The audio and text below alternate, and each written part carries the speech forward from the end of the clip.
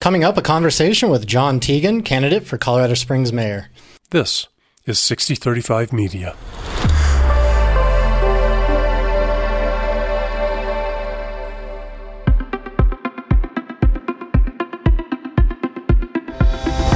Casting an informed vote is your right and your duty as a citizen. I'm Brian Grossman, executive editor at 6035. And I'm Shelley Roars, spokesperson for the League of Women Voters of the Pikes Peak region. We're teaming up to bring you conversations with the candidates in the April 2023 Colorado Springs city election. So this interview is both an episode of the new 6035 Vote podcast and the League's Making Democracy Work podcasts. So let's get to it. So John, why don't you tell us just a little bit about yourself? For those of us that may not know you, give us a couple of minutes worth of about you. Only a couple minutes? Yes, sir. Right? We'll get to the rest after. We sure will. Been in the Colorado Springs area for about 38 years, so pretty much grew up here. Went to high school at Palmer, right down the road. Joined the Marine Corps when I was delayed entry program when I was 17.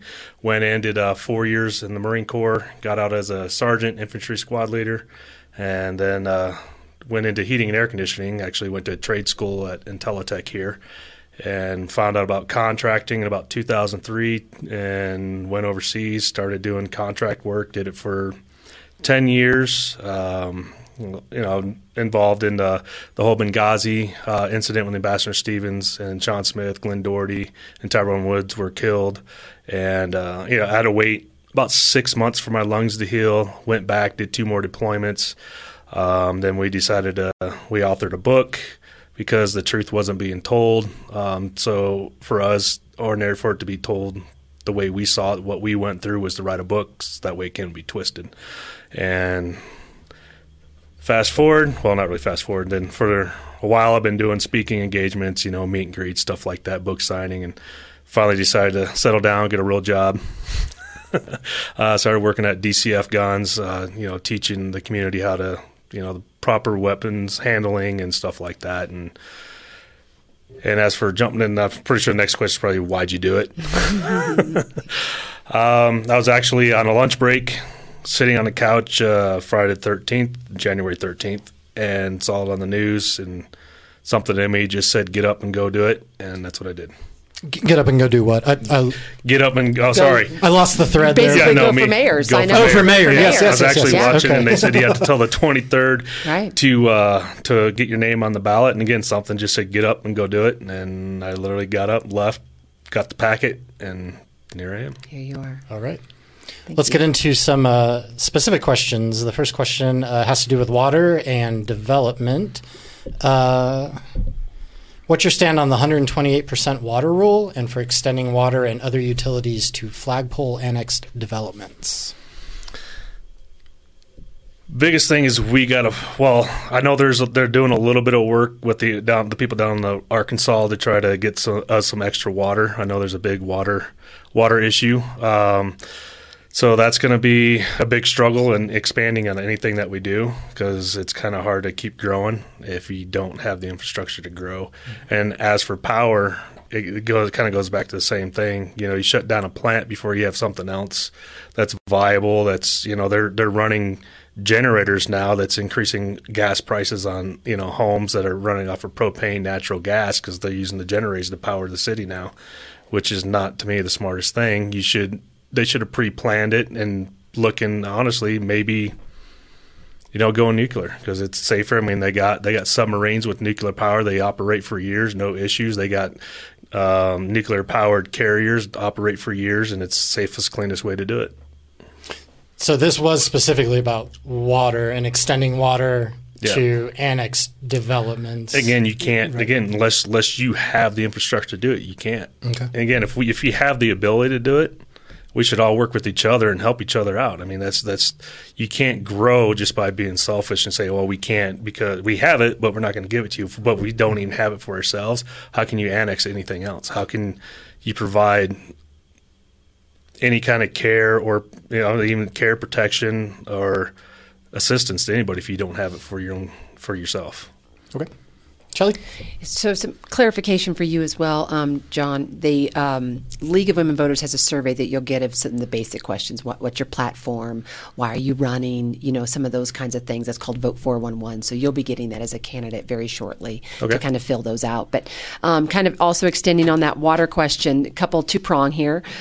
We waste a lot of water. Landscaping takes up about 78% of our water usage with regards to, the resort down the street just running their water with a broken thing and it just runs and runs and runs, or the golf course that needs water all the time, or even my neighbor who plants Kentucky bluegrass, which is not native to the area.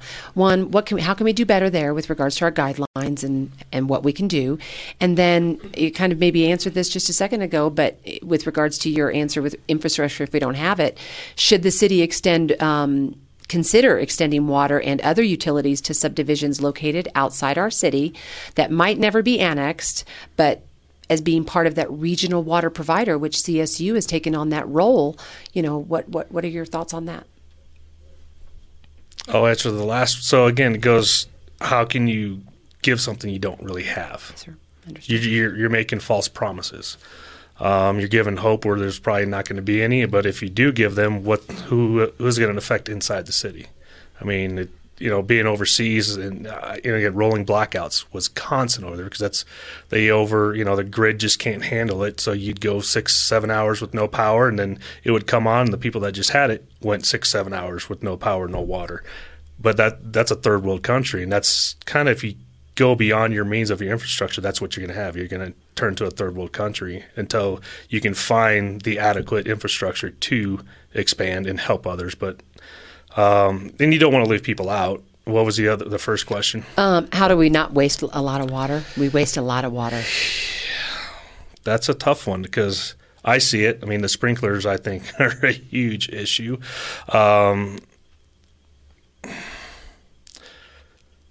You can enforce, you can put more codes out there, but there's codes that are already out there about sprinkler heads being busted, especially at businesses, golf courses.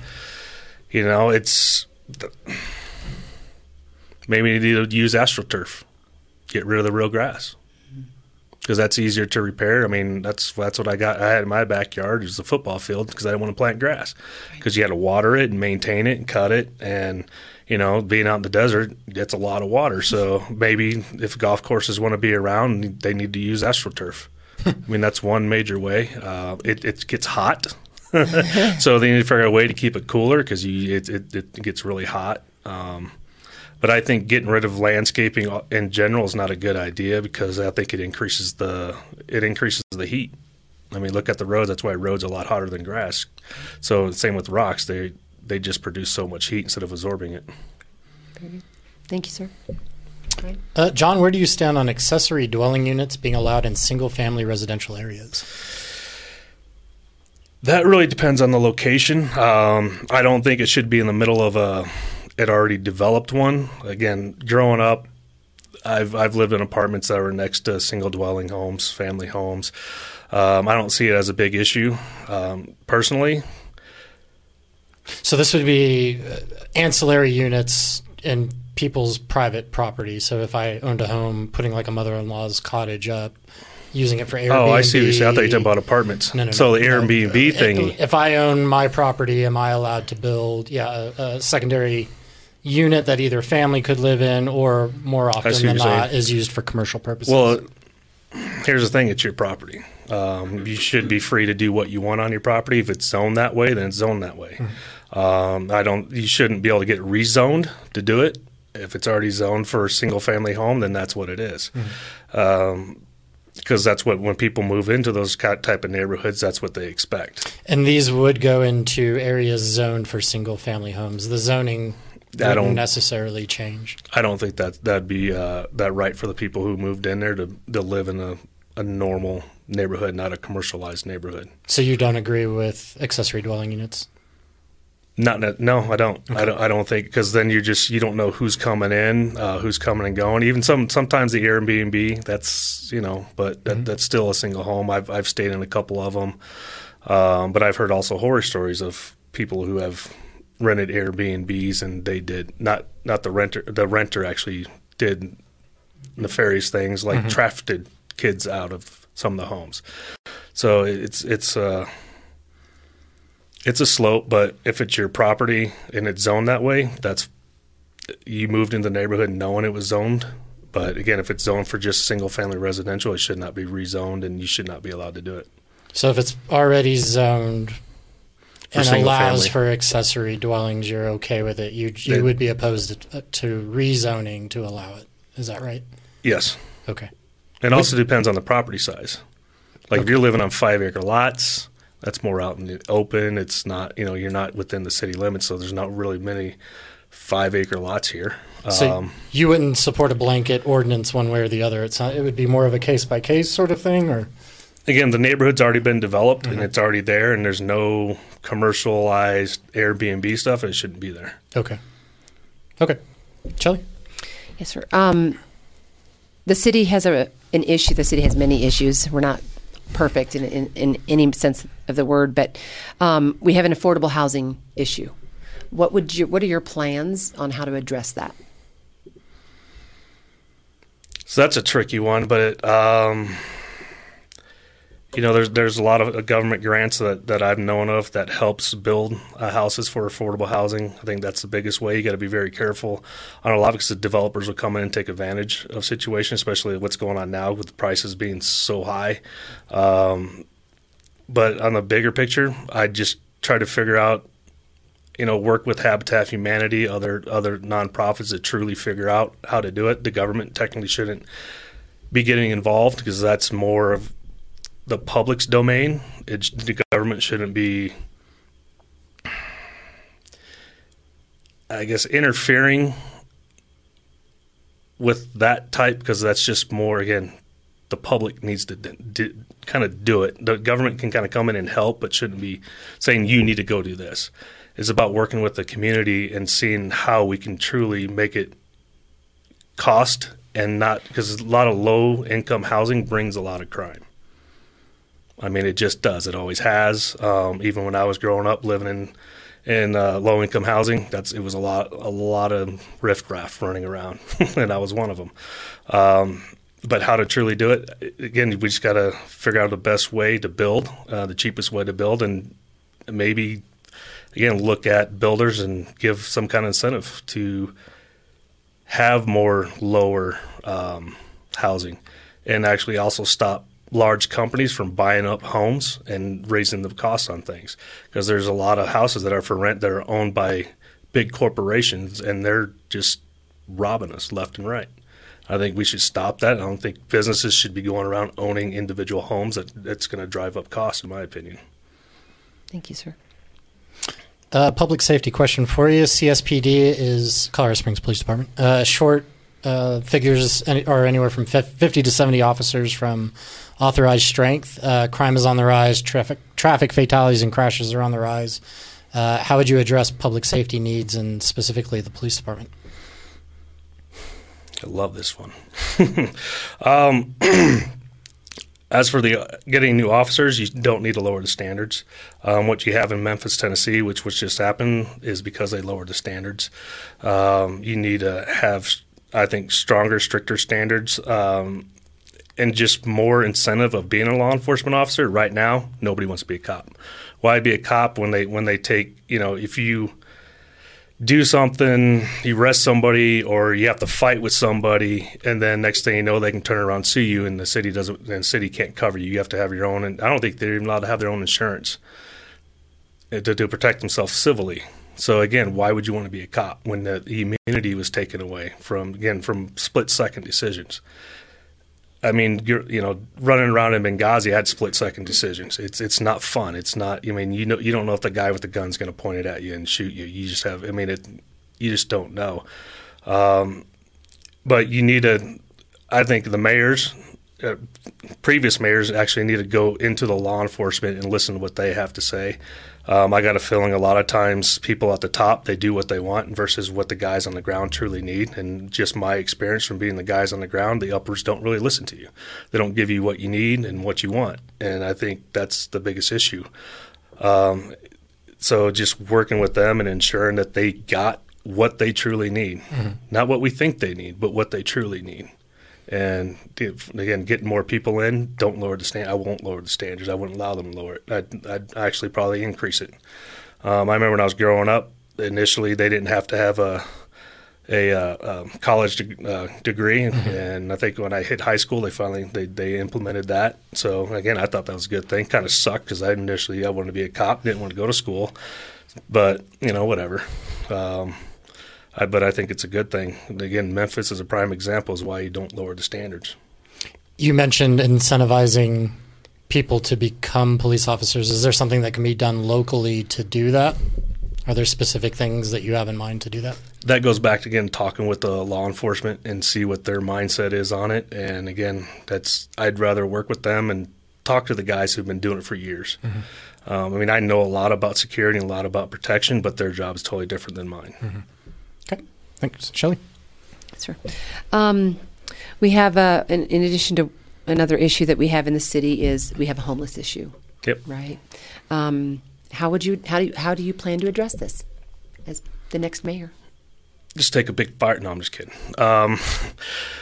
To me, dealing with nonprofits and having my own nonprofit and dealing with a lot of veterans and actually first responders, a couple homeless ones, their biggest issue was addiction and mental.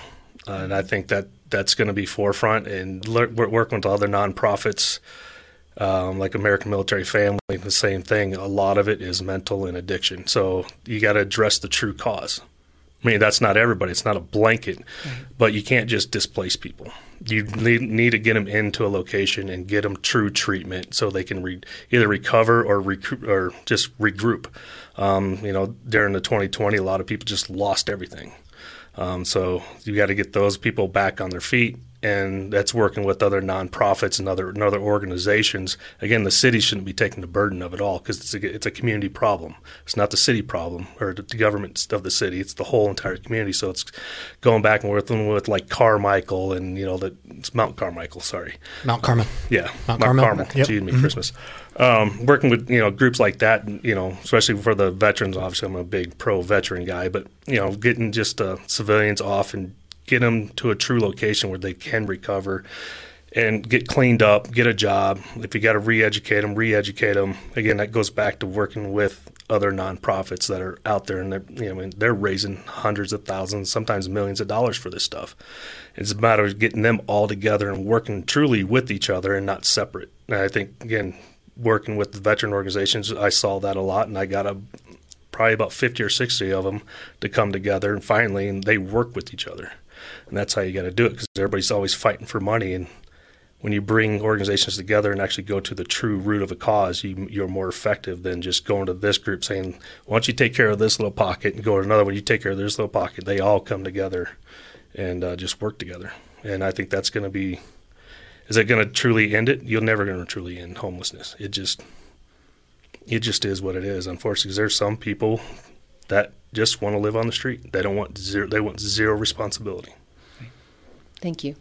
Appreciate it. John, if you're voted mayor, do you foresee asking the constituents for increased tax? Do you foresee increasing fees or taxes for any reason? No.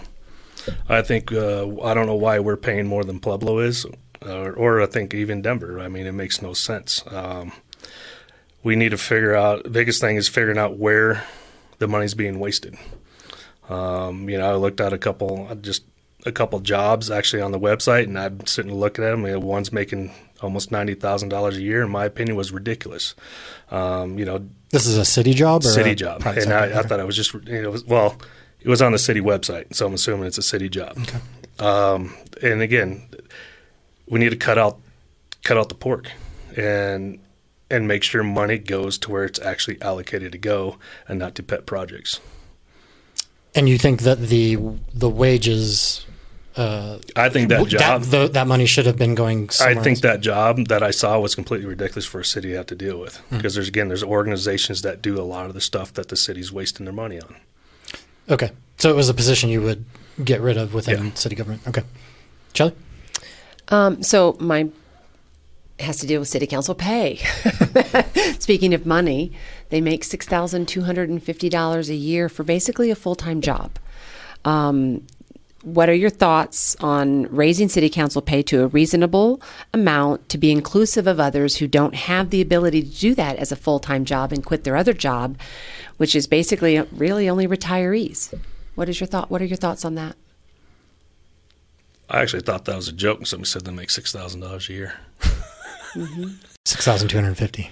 Right, and about 4,000 according to the previous person who was here. About 4,000 in travel expenses. So, well, see, then it goes like cutting those pork jobs out and maybe giving the city council a true paying wage. Okay. I mean, so you are for it, raising city council pay, or do you? Well, so again, how do you get rid of corruption? How would you, if you got an elected official, it's a full-time job. I mean, that's $6,000. That's that's horrible. How do you get them from not fluffing a pocket, saying taking a little here, little because they're there? making so little? You're saying You can be bribed a lot, really, really easy. Again, I don't even know what the mayor makes. I don't really care.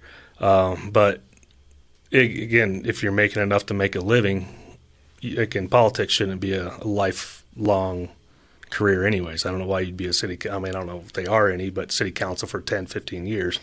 You go in and do the job and you get out. You do what you can and you move on. But they're term limited to 8 years. 8 years. So right. Again, even 8 years. Well, 4 and then they have to be reelected. That's kind of crazy. But I wouldn't be against it because then it gets rid of that corruption chances. Okay. Do you feel like that's an issue right now? Yeah, I do. Yep. Can you explain that?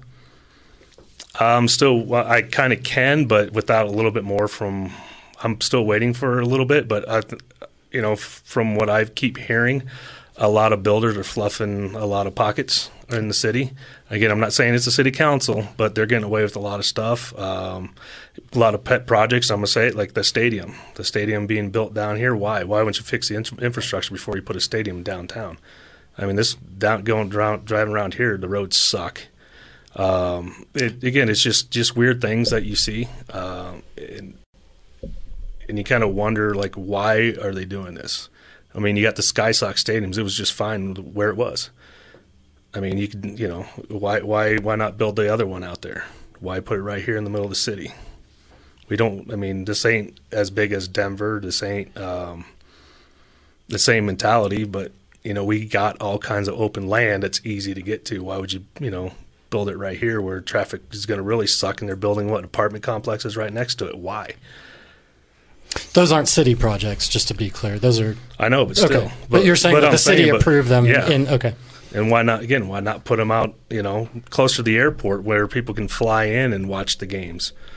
And you're equating the project or linking the projects, the stadium project with potential corruption. I mean, everything's potential, but that's it just doesn't. You are hearing. You said you had. Yeah. Okay. It just makes no sense on truly why they would do that. Okay. So my other question is kind of a league question as well. It's very league specific. Thoughts on moving the spring municipal elections that you're in the middle of right now to a more of a fall, kind of school board election time, right? Literally, we turn right back around as league members, as those of us that are volunteers for this position, we turn back around and have 2 elections cycles in the same year. And for us, it's very difficult. It's a strain on our volunteers. So thoughts on moving spring municipal elections to the fall. Doesn't really matter for us when you do it, but one, to help increase voter turnout. Selfishly, for us, it's a time thing, but also can save the city up to $600,000 per year by moving it. What are your thoughts? I think we should do it at Christmas.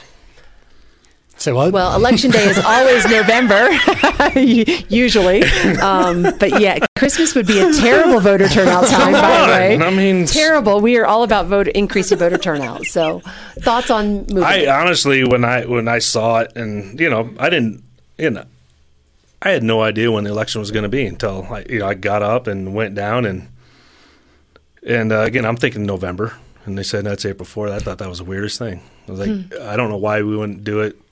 At the same time we do all the other elections. Again, I'm not a politician, never really looked into it, but why not move it to when it's along with all the other ones? It just – because it feels like, all you see is election. There's like no rest. Right. I feel your pain. But thank you for that. Appreciate it. Yep. All right, John, we're just about out of time. Did you want to take a couple minutes to wrap up and let us know why we should vote for you? It's on a ballot. I think it's an oval thing you fill in. Mm-hmm. That's how you Not how, why. why? Well, my biggest thing is I want to give power back to the people. I want to run and actually take away power from our city government and give it to the people. What they did with the health department during the whole COVID thing was a complete disgrace. Using the health department as a power to shut businesses down, control businesses, control people, it's not right. And then for the city council to take away your voice for future developments, again, it's an overreach of power. And my kids are going to be growing up here, and when I saw that, just something to me said I need to get up and do something, because you always say, why not me? Or you're always waiting for somebody to do something. And I said, well, when I started, again, I'm going to say it, I started with my UADF, United American Defense Force organization, to protect the community because of what was going on around the country. We went up into the neighborhoods when they were being attacked, when they were protesting the local police officers, and they were attacking the neighbors, actually, throwing their gun, went into one of the guys' houses. And, we showed up, they all left. Again, we're not there to fight people, but we're there to protect people, and that's what we need to do with each other, is help protect each other from just anything that's coming down the line. In the government, what they did, they didn't protect us. They suppressed us. I mean, they took everything away. They forced us to do what they wanted, not what we wanted. I mean, they took kids out of school. Our communities totally suffered from it. Generations are going to suffer from it. They forced a lot of vaccines onto people, which now they're saying they shouldn't have. They're reimbursing people in the military. They got kicked out. They're reinstating people who they pretty much fired. Again, it's like that's not how our country works. They took so much power away from us, and if we don't take it back and give it back to the people, we ain't going to be here in 100 years. It's going to be gone, because they're going to be taken and taken and taken, and nobody's going to step up and give it back. My goal is to give it back. We need to have more control over our government. That's why I'm running. All right. Thank you, John. You've been watching or listening to a joint podcast effort by 6035 Media and the League of Women Voters of the Pikes Peak region. Be sure to follow Making Democracy Work and check out lwvppr.org for more information regarding our candidate forums in March. And keep checking in with 6035 Vote to make sure your vote is an informed one. This podcast is produced by Dave Gardner, video directed by Nick Raven. I'm Brian Grossman, executive editor. And I'm Shelley Roars, spokesperson for the League of Women Voters of the Pikes Peak region. See you next time. Hi, I'm Dave Gardner. And I'm Nick Raven. We're the podcast producers here at 6035 Media. 6035 Vote is just one of a growing family of hyperlocal podcasts that we're creating. And these are for you, someone who wants to engage fully in your community.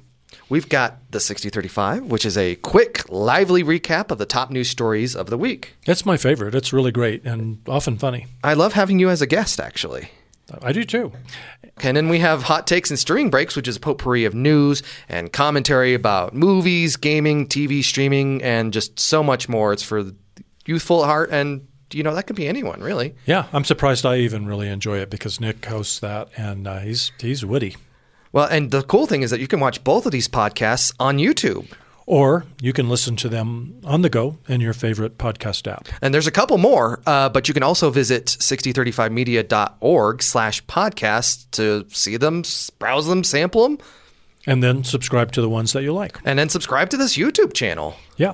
And if you really love it all, like we do, you can just subscribe to the 6035 Podcast Network podcast, which is a conglomeration of all the episodes, all the brilliance and humor that emanates from the studio. Absolutely. And there's a lot of it. So like and subscribe today and go listen to them all or watch them. What he said. Good. Thanks. Got it? That wasn't so painful.